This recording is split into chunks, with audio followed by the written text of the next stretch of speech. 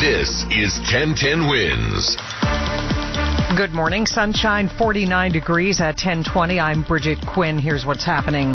A City Hall aide has been fired after calling Mayor Adams corrupt. Here's the video of Christopher Bow. It was released by the right-wing project Veritas Group. The mayor thinks he's got ambition for running for president, and this is it for you.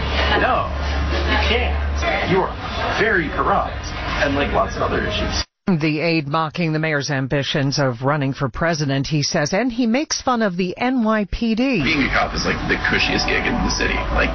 You might get shot, but otherwise it's very good.